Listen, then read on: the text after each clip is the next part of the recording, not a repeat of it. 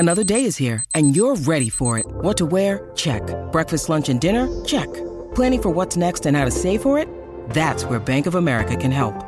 For your financial to-dos, Bank of America has experts ready to help get you closer to your goals. Get started at one of our local financial centers or 24/7 in our mobile banking app. Find a location near you at bankofamerica.com/talktous. What would you like the power to do?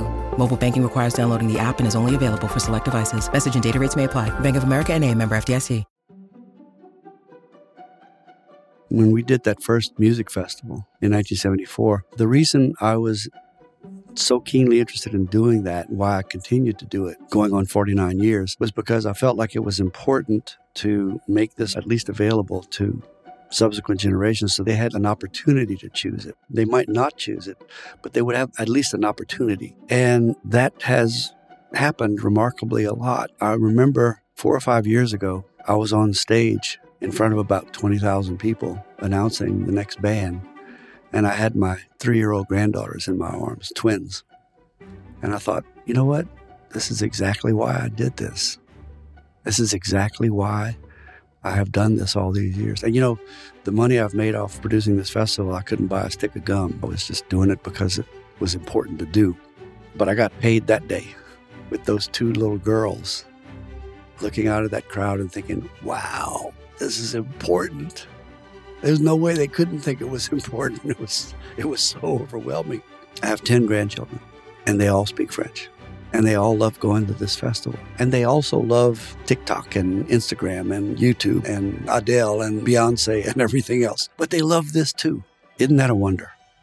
My name is Barry Jean Ancelet. I was born here in South Louisiana in a French-speaking family. I went to Indiana University to get an MA in folklore, then to France to get a doctorate in anthropology and linguistics.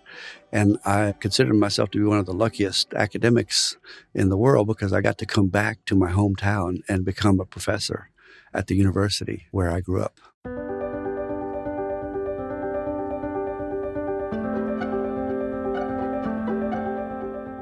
The several parishes in South Louisiana, collectively called Acadiana, are also known as Cajun country. And while the vibrancy of Cajun culture, its food, music, and sense of celebration have become well known and are embraced both across the U.S. and the world, that embrace is relatively a new phenomenon. It's also one that many rightfully suggest should better include and represent those who identify as Creole, which we'll get to a little later. Welcome to Lost Cultures, Living Legacies, a podcast from Travel and Leisure. I'm your host, Alicia Prakash.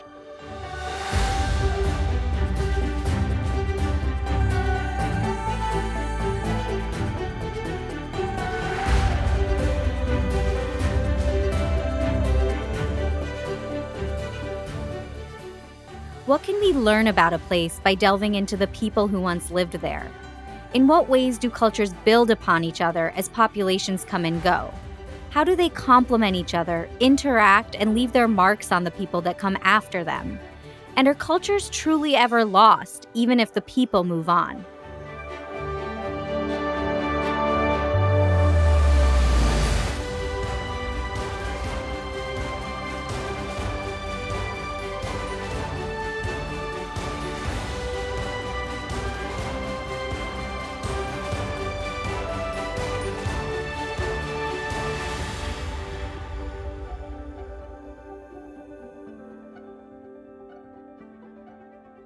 Acadi, Acadi, Acadian, Cajun, Acadiana.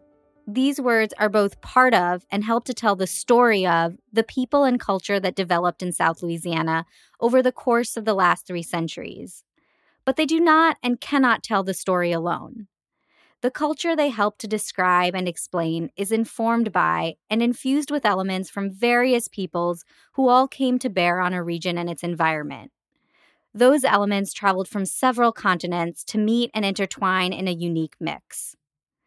And while it may be tempting to compare them to one of the most well-known types of dishes to emerge from the history they helped to build, not even gumbo is complex enough to serve as an apt metaphor.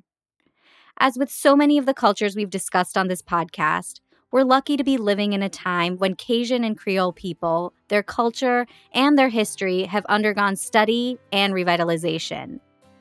The recorded knowledge now available to us about them is perhaps deeper than it has ever been. But it's important to understand that this is largely due to concerted efforts that developed in direct response to attempts at suppressing the culture and its unique qualities, especially its language. So let's start with those efforts and go from there.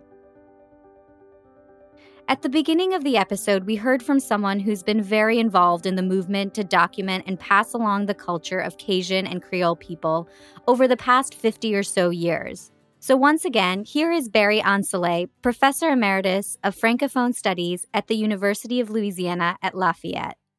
The attitude that my family had about the French language, they never bought into the shame. My grandmother often said, "Un homme qui parle deux langues vaut deux hommes." A man who speaks two languages is worth two men. There was always a great respect for the language and the culture in my family. That's what informed the way I looked into it.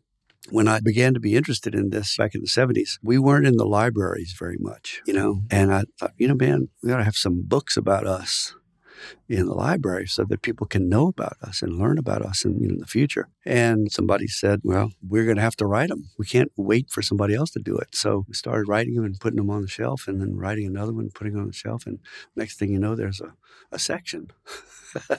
When we started collecting the archives, my dear friend and colleague Dewey Balfa, the musician, said, what we need is an archive. All of these people come here and they record all this stuff and they go away with all their recordings.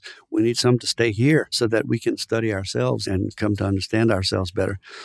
And I said, well, I'm just a student. I can't afford to produce an archive. And he said, can you buy a cassette tape? I said, yeah. He said, well, buy a cassette tape and do an interview and put it on the shelf. And then when you buy another one and do another interview and put that second cassette next to the first one on the shelf, that's the beginning of an archive. That's how homemade this was, how improvised this whole affair has been. Also, I want to say that when we started building the archives, I got in touch with Lomax and Oster and Rinsler and all these people who had come through and asked them, would you mind giving us a copy of everything? And they were all delighted to do it. So all of a sudden, we ended up with this huge bank of information about ourselves, and that was my playground for years. And I also was adamant that archive was not going to be a morgue. It was going to be a recycling plant.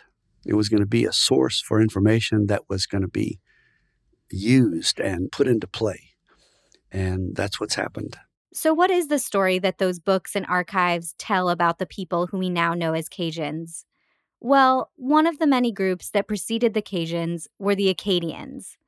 And though they may not be the sole ancestors of the culture and people, the Acadians are a group whose historical importance has been embraced by many over the years. The people who became the Acadians were French settlers in the New World in the early 17th century. One of the first French settlements in North America was in what came to be Acadie. In 1604, the people there then were not thinking of themselves as Acadians yet. They were French settlers, of course. That first French settlement didn't work because the first French settlers who came to that area came as part of this initial colonizing effort, and they did so well that the English attacked the colony. That effort ended, and it started up again in 1632, and that's the important part of the story. They wanted to send farmers, and they recruited around the area the northern Poitou province in western France and Vendée, the coastal Atlantic France, and they sent farmers and blacksmiths and other workers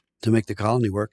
But those people arrived largely without a military flag or a cross. So if you arrive with an army, the tendency to impose yourself. But if you arrive without an army, you imagine these people getting off the shore there, and they look around and said, well, there's already people here. Maybe we ought to be careful not to irritate them.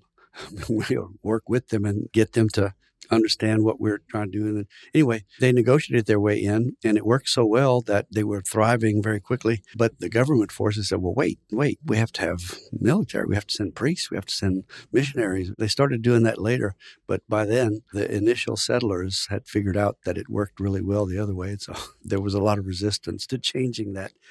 All that to say that those initial settlers so utterly integrated themselves into this new context, this new way of life, working with the indigenous people who were nearby.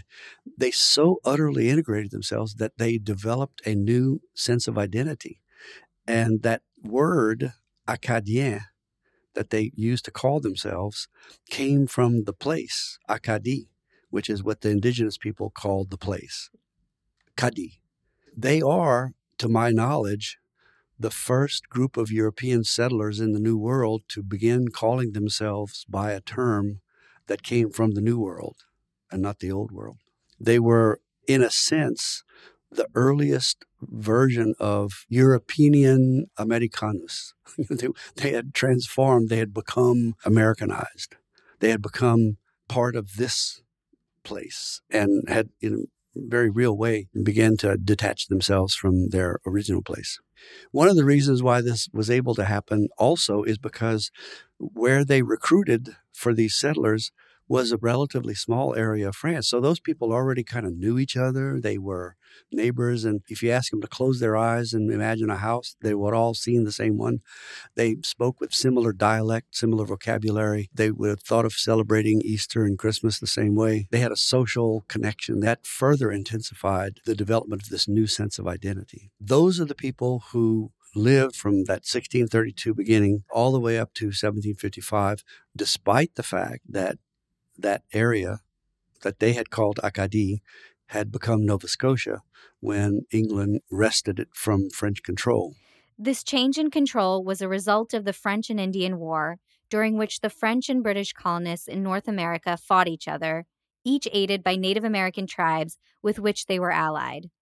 Unfortunately for the French colonists, the British population outnumbered them by more than 30-1, which gave them quite an advantage, ultimately leading to a complete takeover of French Canada. And when that happened, the English were understandably nervous about all these French settlers and what had become their place. And, if you think about it from the English perspective, it must have looked perfectly upside down. Like all the people who were thriving on the best lands, doing well, were these French-speaking settlers. They no longer thought of themselves as French. They thought of themselves as Acadians. But the English thought of them as French because of the language they spoke. So the English began to undertake what they called, in fact, a grand and noble scheme. That's words directly from one of the English colonial governors, to rid the colony of these French settlers, to get them out of the way so that they could put good English and Scottish and Irish settlers on those lands. And that ultimately resulted in the grand expulsion of the Acadians that began in 1755 and continued for years later, where they were imprisoned and hunted down and get put on boats and forcibly sent away. Not everyone. There are a lot of Acadians who hid in the woods and survived, and their descendants are still there today in Nova Scotia, New Brunswick, Prince Edward Island, and the Canadian Maritimes. But many of them were captured and put on boats and sent to the 13 colonies, or some of them were sent to prison camps in England, eventually repatriated to France. And some of those exiles eventually began to make their way to Louisiana. They began to arrive here 10 years after, in 1765, and continued to arrive in trickles. And then a large group came in 1785. Those Acadians who had been repatriated to France, it wasn't their place anymore. It wasn't their reality anymore. And so those who had been repatriated to France, the local French government officials said, we don't understand these people. We're treating them as well as our other serfs, and they didn't want to live that way anymore. Anyway, the French government offered any Acadians who wanted to relocate to Louisiana in 1785 free passage. And huge numbers of them took advantage of that and ended up in Louisiana, including some of my ancestors.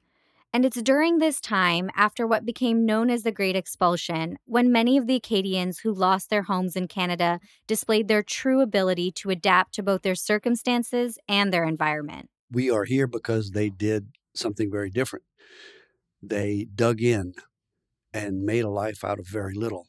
They worked hard. They got married. They had families. They raised big families and worked their fingers to the bone, providing for them, and made it possible for us to be here. So how have things shifted? Well, in some cases, we've preserved a lot of early elements. We've preserved some of the ways that our ancestors had done things as far back as France, songs, stories, elements of cuisine, elements of architecture, vernacular architecture, elements of cultural expression, the fact that we celebrate Mardi Gras and other such things. But necessarily those things can't stay the same. I mean, the context is remarkably different. We were in a very hot, wet place, so we couldn't grow wheat. We couldn't persist in our French ancestors' love of bread for a long time. Tried to plant wheat early on, and that didn't work. And it was the native people and the African slaves who said, that's not going to work. It never works. What will work is this. And that's how we got rice and corn and cornbread instead of other bread. You say, describe the history of Cajun food. For starters, it's incredibly complex. It's not linear at all. It's literally all over the map. My name is Marie Ducote Como. I own and operate Cajun Food Tours here in Lafayette, Louisiana, heart of Cajun country. I had my 10th anniversary last summer, and I am proud to call myself Cajun. One misconception of Cajun food is like, the Acadians came down from Acadie and they brought all their foodways, and that's where we get gumbo and jambalaya, and that's not true at all.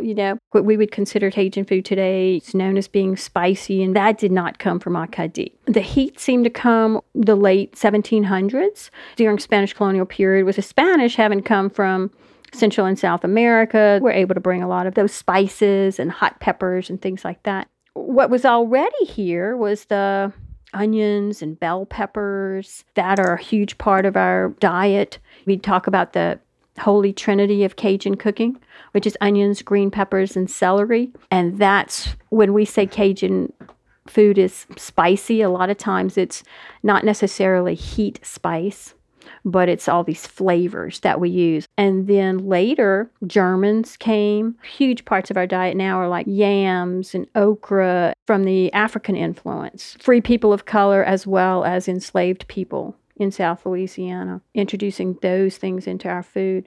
The Native Americans, though, were already growing beans and corn. So cornbread comes from the indigenous people in this area.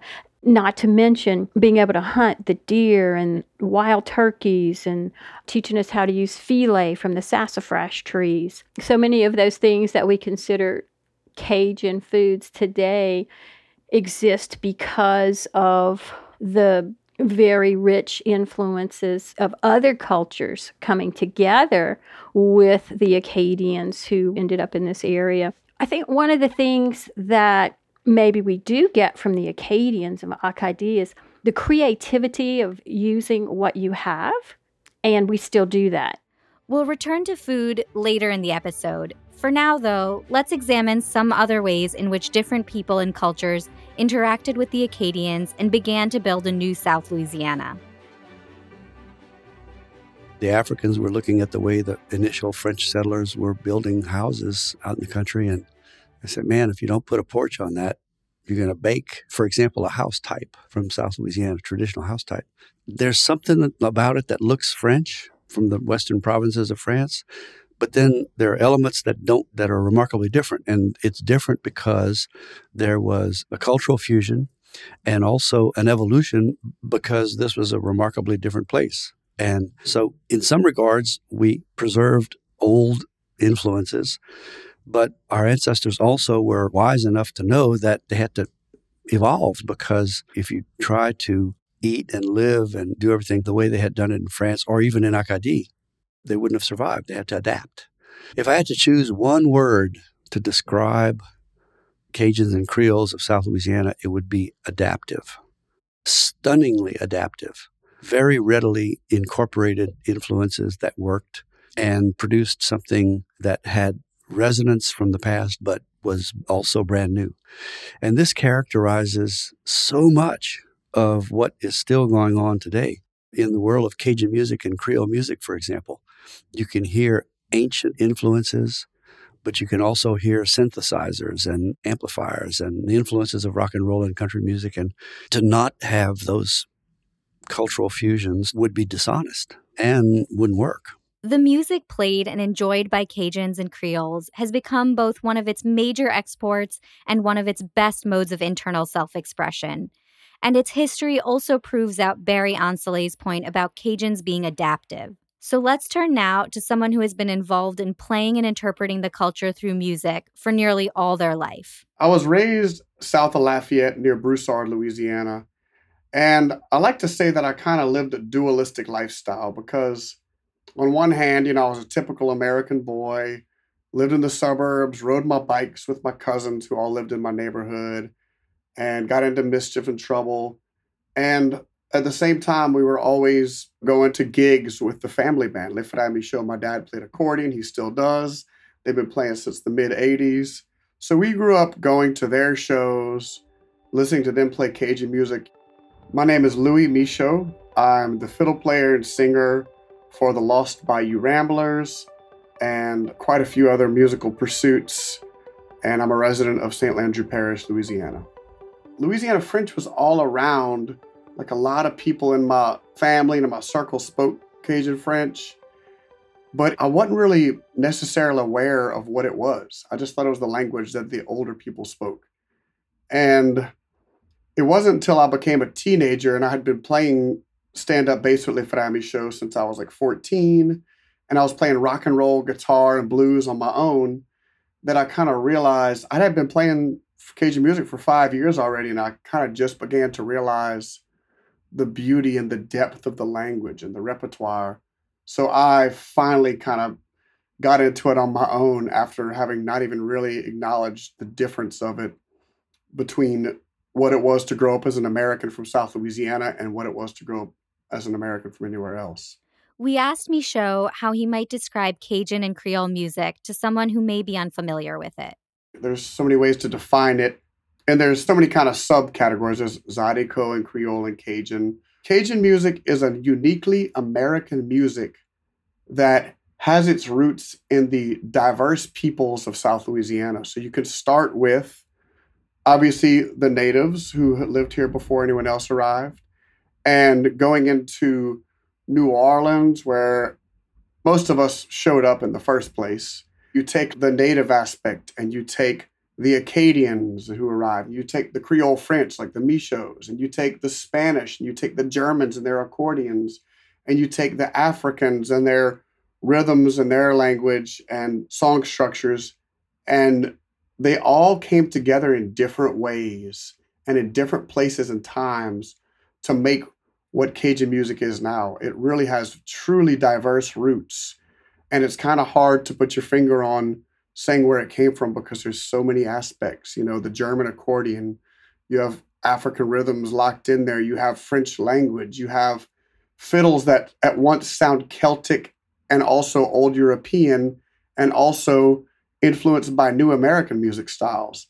So it's truly a constantly evolving American music that came to where it is now over a few hundred years of evolution in America. What is commonly called Cajun music is what began to be recorded commercially in 1928. By then, the various French cultural influences had produced a music that, on the one hand, had preserved, for example, lyrics that go all the way back to the Middle Ages in France, and, probably melodies too, though that's harder to ascertain. But it also had already began to incorporate influences from emerging jazz, from Hispanic elements in the population, German, Alsatian, English, Irish. But initially it was mostly accordions and fiddles, guitars, eventually began to add drums and steel guitars and other elements. They were being influenced from Western swing and Appalachian music. And we do live in America, and, we did have radios and we did have record players. What you hear is what influences you, especially if you're a musician, if you're a creative type, you're going to be interested in any kind of new input. Even to the point where some of the performers had begun to sing in English as well as French. Much of Cajun music relies on particular instrumentation, so we asked Michaud to explain the significance of some of the most used instruments. It's said that the fiddle was kind of the first instrument to say come down with the Acadians or come from the old world with the French, and maybe the Spanish brought the guitar, and we know that the accordions we use were imported from Germany and mostly through Jewish department stores that were here in South Louisiana. How the accordion became the lead instrument is interesting because they say the accordion is kind of the most recent instrument in Cajun music. But before that, it was fiddles, maybe guitars, triangles, which were made from hay tines. So they became like this very primal rhythm instrument, and the triangle has such an important bass in the rhythm. It holds the two-step, it holds the waltz, and Le Frères Michaud was built around a triangle. We were one of the only Cajun bands that I grew up with that didn't have a drum set and electric bass and such.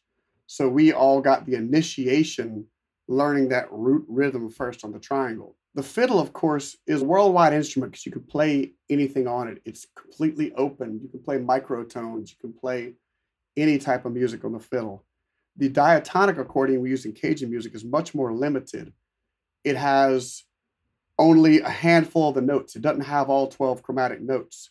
So when the accordion came in, it limited the melodic structure of the songs and the melodic ability, but it also enhanced the rhythm because the accordion is a very percussive instrument. And I think the triangle and the fiddle and the accordion make such an interesting and evocative rhythm. Like you could feel the movement, and it's a dance music. So it's there to make you move. And why is it a dance music? And why is that important is because dancing is part of courting. It's part of socializing. It's part of where people meet each other and have a chance to connect romantically or socially. And it's such an important part of our society. We also asked Michaud to describe the instrumentation used in another well-known music genre associated with Cajun and Creole country. The interesting thing about Cajun and Zydeco is they both have the accordion. Zydeco is not known to have the fiddle so much, but the rhythm instrument of Cajun music is the triangle, and the percussion instrument of Zydeco is the washboard.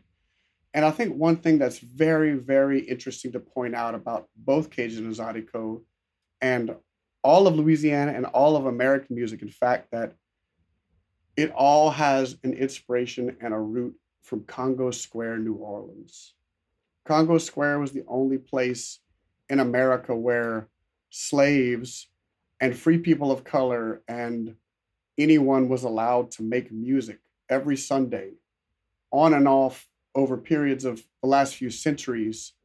But I'm actually reading a book on it right now. I was just reading about how they would play the mule jawbone and they would rub it with a stick or something to make this sound.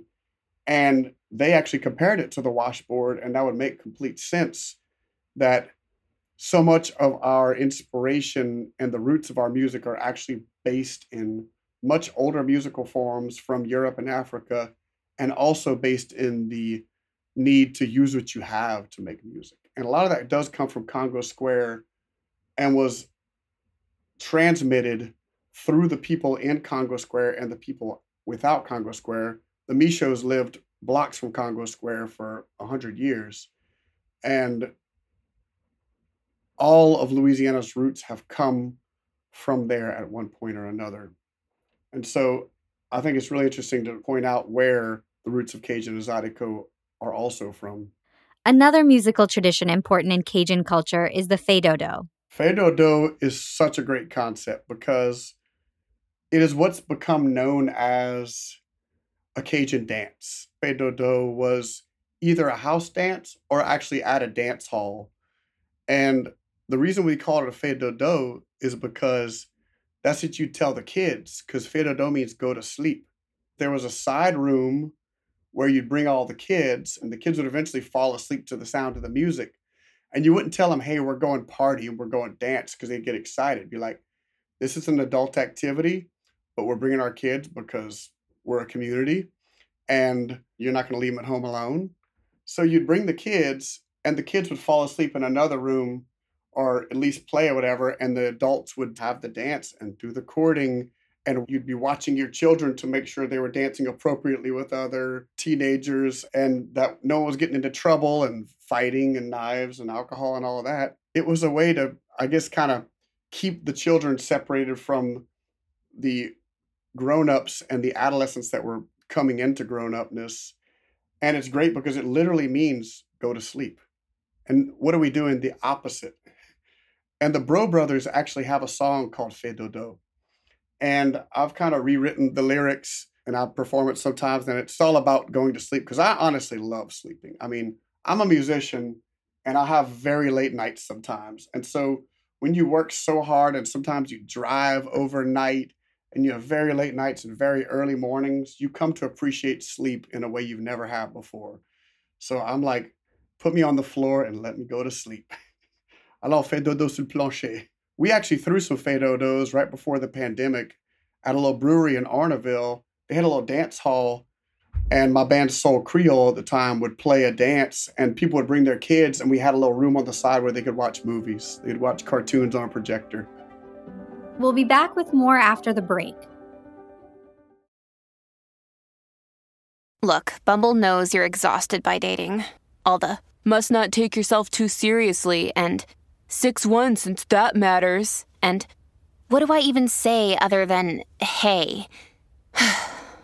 Well, that's why they're introducing an all-new Bumble with exciting features to make compatibility easier, starting the chat better, and dating safer.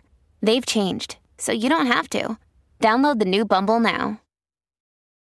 This episode is brought to you by Reese's Peanut Butter Cups. In breaking news, leading scientists worldwide are conducting experiments to determine if Reese's Peanut Butter Cups are the perfect combination of peanut butter and chocolate.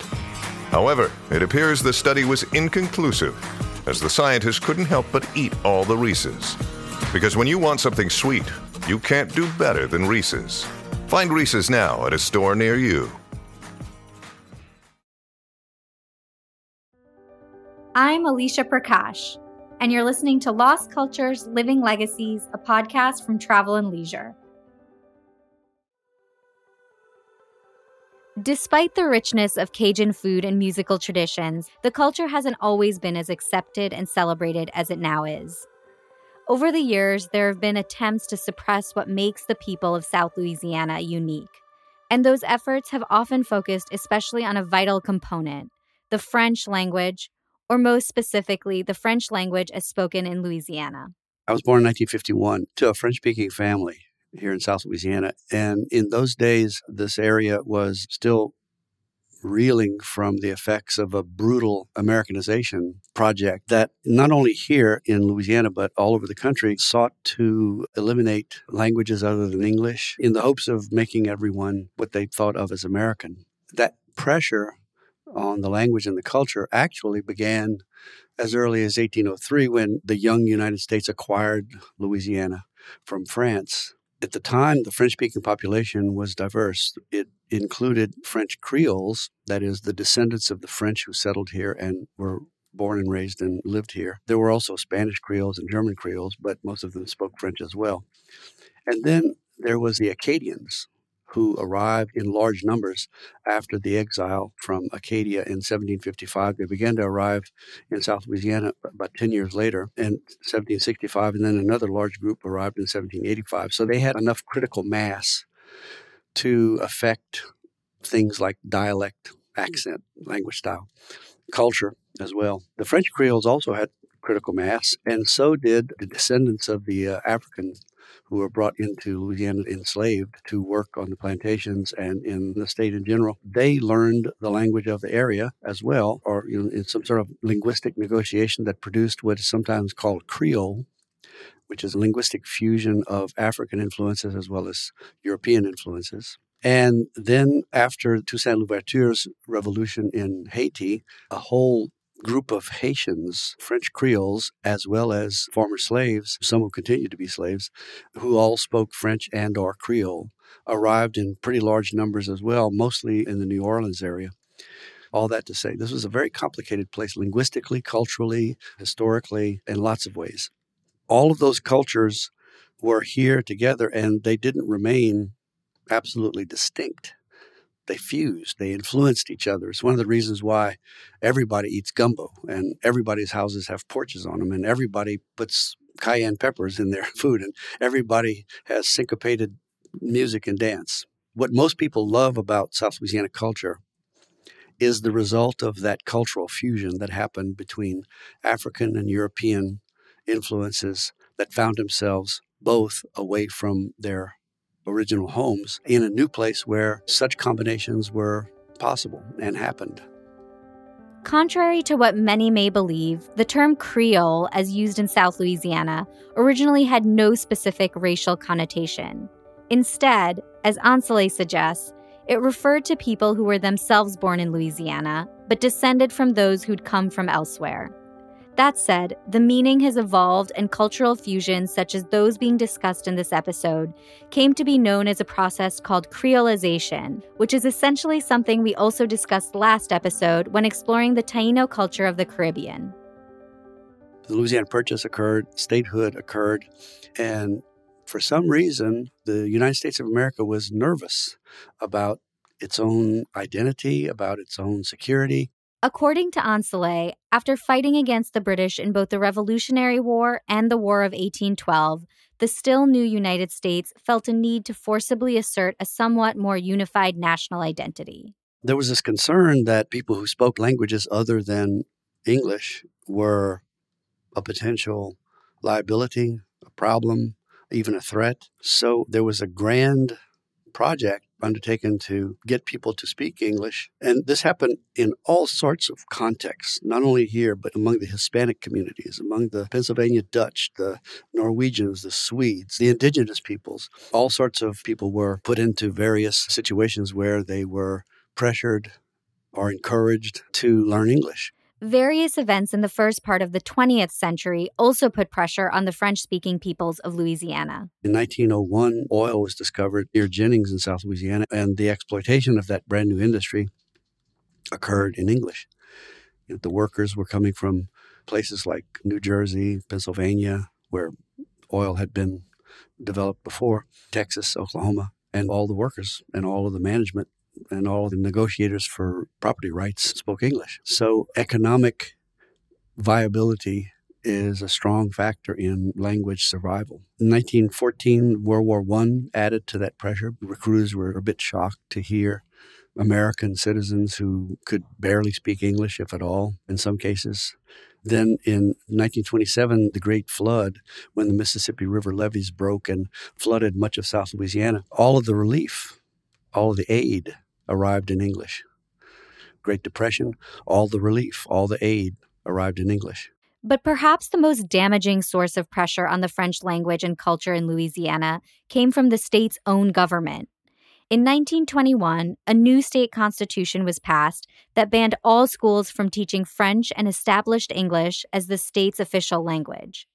According to Ancelet, children weren't even allowed to speak French on school grounds. Imagine that, right? You're a 5-year-old, 6-year-old kid, you've only spoken French at home, and you arrive at school, and all of a sudden you're told you can't speak the only language you speak. That is going to necessarily be not only a problem, but humiliating. We often hear stories about how these young kids were not allowed to even ask permission to go to the bathroom in French, and they didn't know how to in English. So consequently, several generations of young French-speaking kids in Louisiana were forced to wet their pants at school. I mean, a language that causes you that kind of humiliation, you understandably might be tempted to try to get rid of in your life. So the pressure was not only coming from outside, but that outside pressure produced an inside pressure to conform, just so that you wouldn't feel that pain, you wouldn't feel humiliated.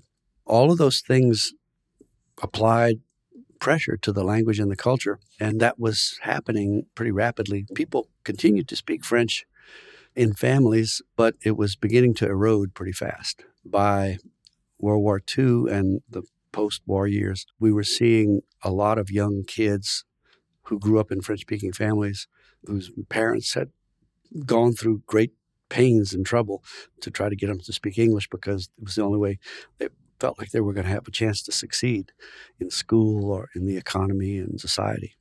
However, in the 1950s and 1960s, just to show you how this moves rather slowly, places like Evangeline Parish and Vermilion Parish, St. Martin Parish, a few other places in South Louisiana, according to the censuses, there were roughly 75 to 80% of the people in the population still spoke French, the older people mostly. And by the time we got to when I was growing up, very, very few young people spoke French. It lasted, and then it changed, rather all of a sudden. It's important to note here that another factor at play during this time was the racism of America's Jim Crow era.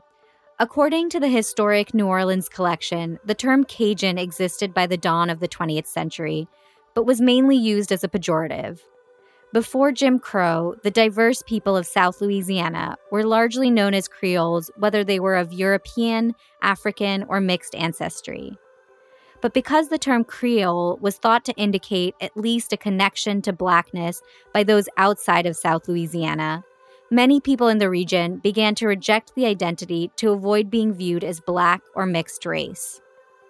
As a result, the Cajun identity began to be adopted by many, especially those previously considered Acadian Creoles, while at the same time, the Creole identity began to be viewed as more aligned with those of Black or mixed racial ancestry. In reality, though, it's become hard to truly delineate or decouple the two terms or the histories behind them, which is why these days they're so often referred to in the same breath, Cajun and Creole. After World War II, we saw the birth of rock and roll, the emergence of the blues, and the Newport Jazz and Heritage Festival, the Newport Folk Festival, expressions of counterculture movements. A lot of young people in America were rebelling, not wanting to get washed out in some sort of mass culture, trying to preserve some distinction. And here in South Louisiana, our counterculture movement was a return to language and culture, a reevaluation of what that meant, of what value it had for us. And so in 1968, the same state of Louisiana that had banned French from schools created the Council for the Development of French in Louisiana with the expressed intention of getting French taught in the schools again. So that's the extent to which it turned around, fishtailed. And then after 1968, in the 70s, we began to see a lot of young people my age then reconsidering all of that and becoming interested in music and the food and the culture and running Mardi Gras and the whole gamut. This is sometimes referred to as the Louisiana French Revival or Renaissance. There was a reconsideration of what our culture and language meant to us and an effort to try to revive it, preserve it. By 1974, at least two important things happened. First, Louisiana passed into law a new constitution that, among other things, stated the, quote, right of the people to preserve, foster, and promote their respective historic, linguistic, and cultural origins is recognized, end quote. Second, an important cultural festival occurred for the first time. In 1974, I participated in the production of an evening concert in Blackham Coliseum in Lafayette to call attention to Cajun and Creole and Zydeco music. And we had no idea who might be interested in this. We felt like it was important to do, but we had no idea if we were pipe dreaming or what. But anyway, it was a Tuesday night, March 26, 1974, a rainy Tuesday night. There was 1.5 feet of water on Johnson Street where the Blackham Coliseum was. We didn't even know if any of the musicians would actually come. And they all came, and 12,000 people came to celebrate their music. We touched a nerve. I wish I could have known that ahead of time. I would have worried less until it happened. But it turned into a real turning point, people paying attention to and appreciating our own music. By then, by the early 70s, a lot of people thought of Cajun music and Zydeco as old people's music. The stuff that the older generation listened to. Everybody was listening to Elvis Presley and Hank Williams and the Beatles and, popular music. Well, I have photographs from that first concert, and a lot of the people in the audience were hippies. There were a lot of young people in that audience, and for them, this meant something else. It meant that, this was us. This was ours. And we could celebrate this. This distinguished us. We also did that first concert in a place where everybody had to be sitting down. And this was essentially dance music, right? It was music that came out of the dance halls. This sounds counterintuitive. Why would we play this music in a place where people can't dance? And Dewey Balfa, one of the musicians involved in helping to organize the first concert, said if they're dancing, they won't pay attention any more than they ever have. If they're sitting down, we're going to get them to pay attention in a new way. And he was right. That first concert was followed by a second one in 1975. And by then, people had gotten the message and they were starting to wiggle a lot in their seats. People came out of there with splinters in their butts. And so we turned them loose and went outside the third year in 76, and it became what is now known as Festivals Acadiens Creoles, an annual celebration of our music and cuisine and material culture. That festival, I think, brought attention to the younger generation, the people in their teens, that if they wanted to play music, they could play this music as well. And these people were available. By 1974, 75, 76, you could listen to Led Zeppelin and learn to play it by listening to the records or on the radio. But with these people, you could actually go to their house and learn from them. And that started happening. And suddenly, rather quickly, we started seeing people like Zachary Richard and Beau Soleil and Bruce Degrapont and eventually Steve Riley and all of the subsequent generations of young Cajun musicians who saw this music on a 4-foot-high stage with a really nice sound system. It's hard to fall in love with this kind of music if you don't have access to it as a kid. And the only place it was being played back then, before the festival circuit evolved, was dance halls, and you had to be of legal drinking age to get in, right? So little kids rarely heard it. You might have heard it on radio, or daddy might have had a house party or something for people who had access to that. But generally speaking, young people didn't have access to it. And suddenly they did, because it was a festival, it was outside. And we have a photograph of a very young Steve Riley, who's about 9 or 10 years old, 11 years old, with his elbows on the stage, looking at Dewey Balfa and Mark Savoie perform. And you could see in his face, he's thinking, I want to be up there someday. And then a few years later, we have a photograph of Steve Riley performing, and there's some other kid, about 8 or 9 years old, with his elbows on the stage. And you can see in his face, he's thinking, I want to be up there someday. Right? So this is how it gets passed along. This is how it gets transmitted to subsequent generations. We very quickly understood that you can't force young people to do much of anything, especially not love this music. All we could do is make it available and attractive. And right now in 2023, we're organizing the upcoming festival for October. This is going to be our 49th year. And we are having the devil of a time paring down the possibilities to the 40 slots we have. If somebody had told me back in 1974 that we were going to have this problem, I would have wondered about their sanity. But look at what's happening. There's been an absolute explosion of creativity in French, in this cultural music, that has absolutely stunned most people, myself included. And not only that, but a lot of these young bands are playing the old stuff their own way, but they're also composing new stuff the old way.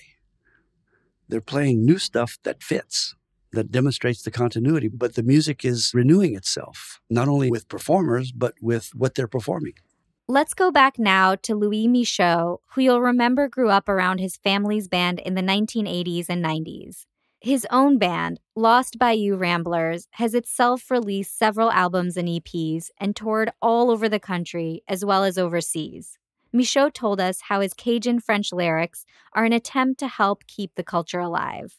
Personally, my connection with the language is that when I finally realized the beauty of it and started learning it for myself, I felt like I was accessing another side of myself that I didn't have access to before, but that was always there. I felt like I made myself more complete by learning the language. And I think that the language is so important historically, in a sense of the language brings so much knowledge forward, whether it be history, land use, family, music, cooking. The language is so all-encompassing because it is just as diverse as the people and the music itself.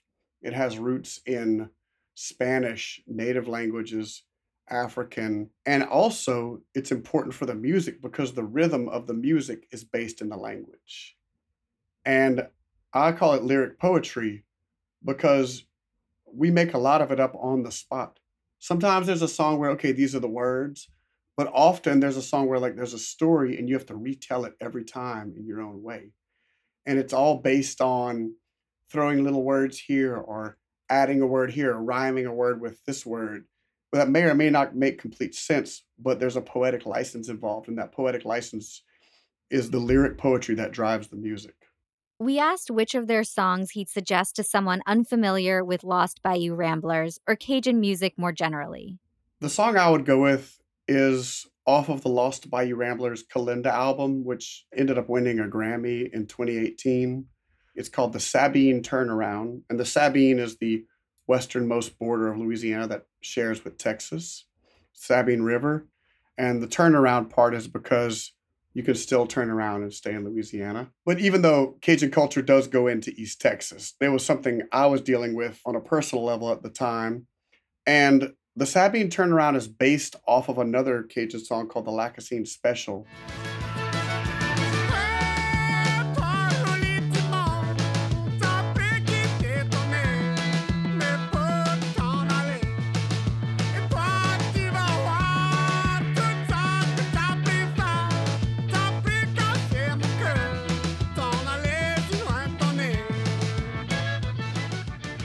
And the reason I'm picking that is because it's rooted in an old song and an old melody, but we play it in a way that fits our style and fits how we're trying to portray the music, which is we incorporate all kind of modern elements into our music, whether it be like samples and 808s or guitar and bass fuzz and accordion effects and such. Lost Bayou Ramblers have taken extreme liberties to modernize Cajun music for our own sake, because we love it. We're not trying to do it to please anyone else. We're doing it because we love it. And it turns out that a lot of other people love it as well. I mean, we won a Grammy with it, which was such a humbling experience. And the other thing about the Sabine Turnaround is it tells my story of love and loss, but continuing to choose love. Cajun and Zydeco music have become not only a way to internally transmit the culture from one generation to another, but with groups such as Lost Bayou Ramblers taking the music outside of Louisiana, it's also become an important expression of the culture to the outside world. Another is, of course, the cuisine, which has only become more well-known in recent decades, especially thanks to prominent chefs who have helped popularize it. But while Cajun cooking is now well known outside of South Louisiana, just as with the music, its true strength is in how it binds the people and culture together internally.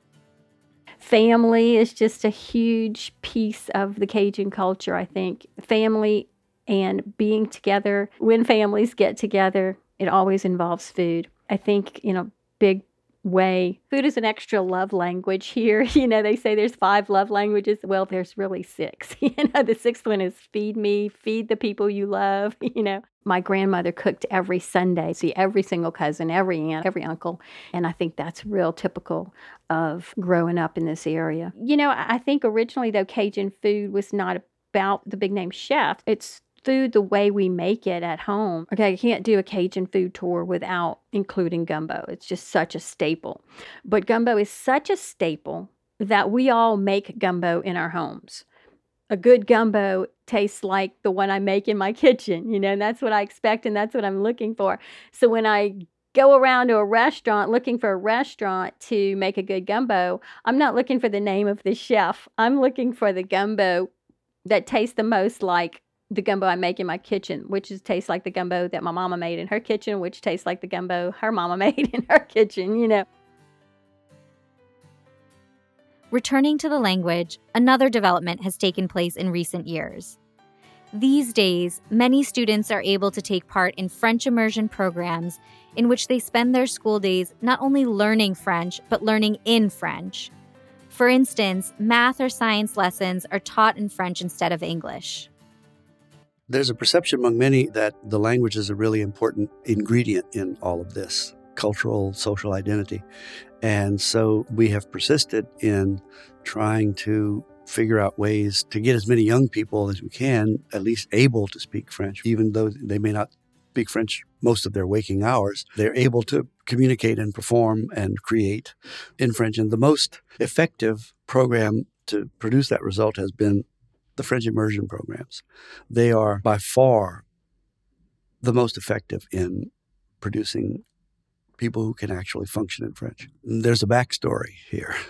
When the Council for the Development of French in Louisiana began to organize the teaching of French in schools again, after having been absent for all those years, in the early 1970s, the notion was that they needed to teach French, correct, proper, academic, standard French. A number of us tried to explain that it wasn't a matter of just French. It was a matter of this French, the way we speak. The way we speak French is the language that produced the stories and the songs and the history that we all enjoy. So that was seen as a dichotomy, standard French or local French. At the time, it was seen as an impossible dichotomy, when in fact it was a false dichotomy. And we tried to explain that, and it took a while, but eventually that started happening. In the 1980s, mid-80s, we finally began to teach French in Louisiana, taking Louisiana French into consideration.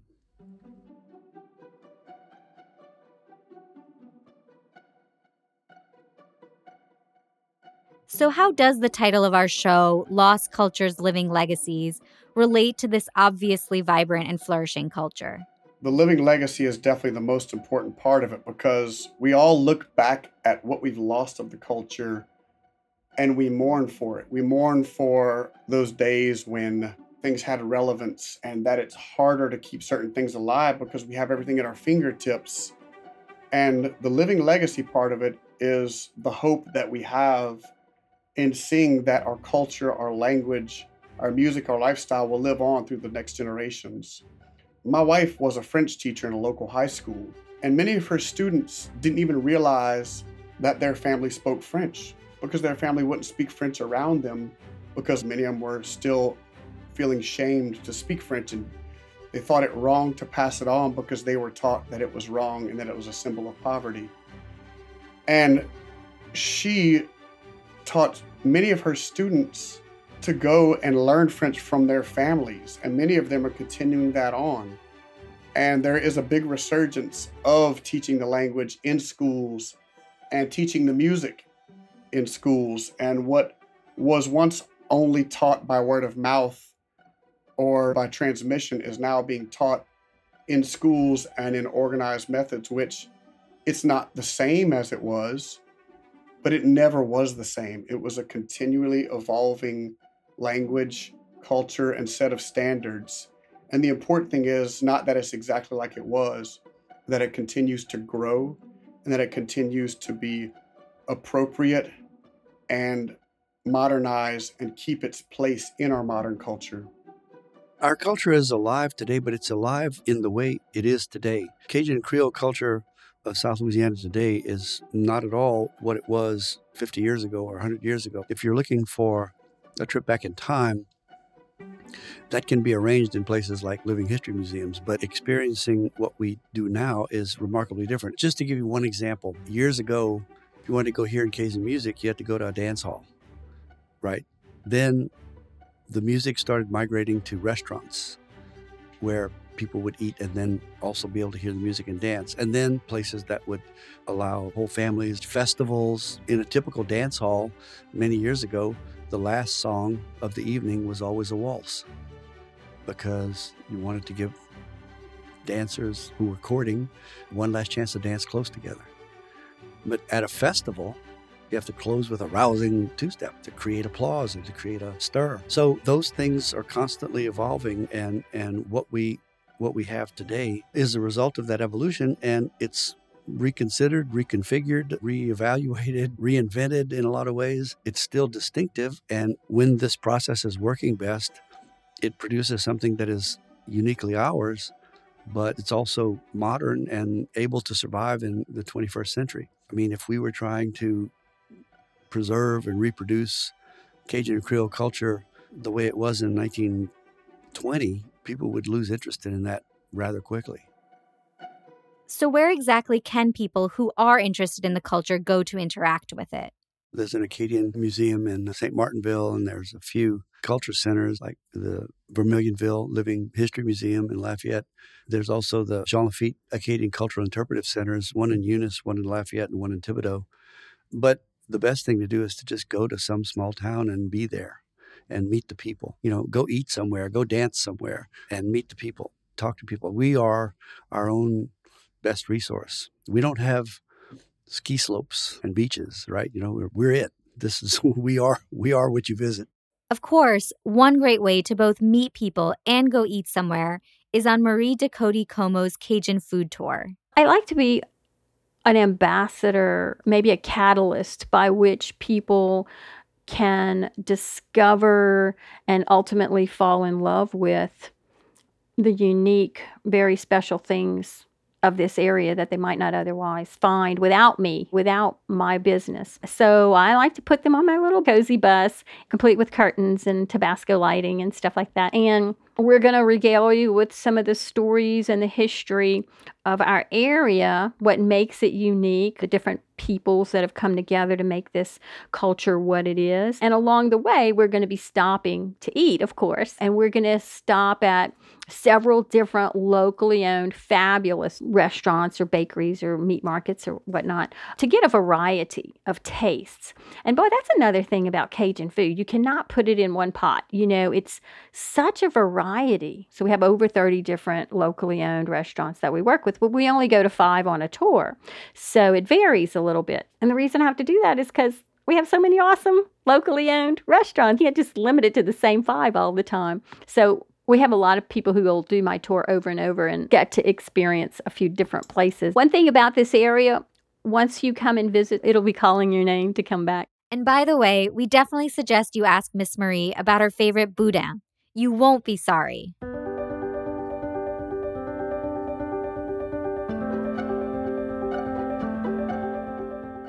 Thank you to our guests, Barry Ancelet, Louis Michaud, and Marie Ducote Comeau.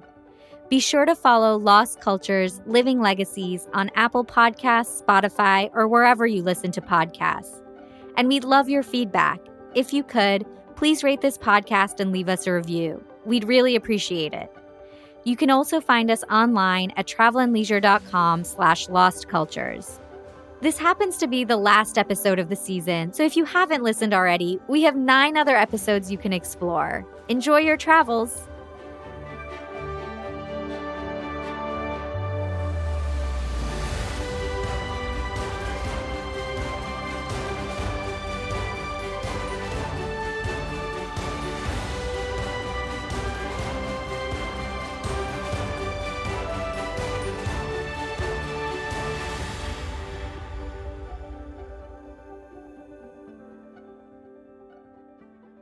Lost Cultures Living Legacies is a production of Travel and Leisure and Dotdash Meredith. I'm your host, Alicia Prakash, Associate Editorial Director at Travel and Leisure. Lottie LeMarie is our executive producer. Jeremiah McVeigh is our writer and co-producer. He also edited the episode.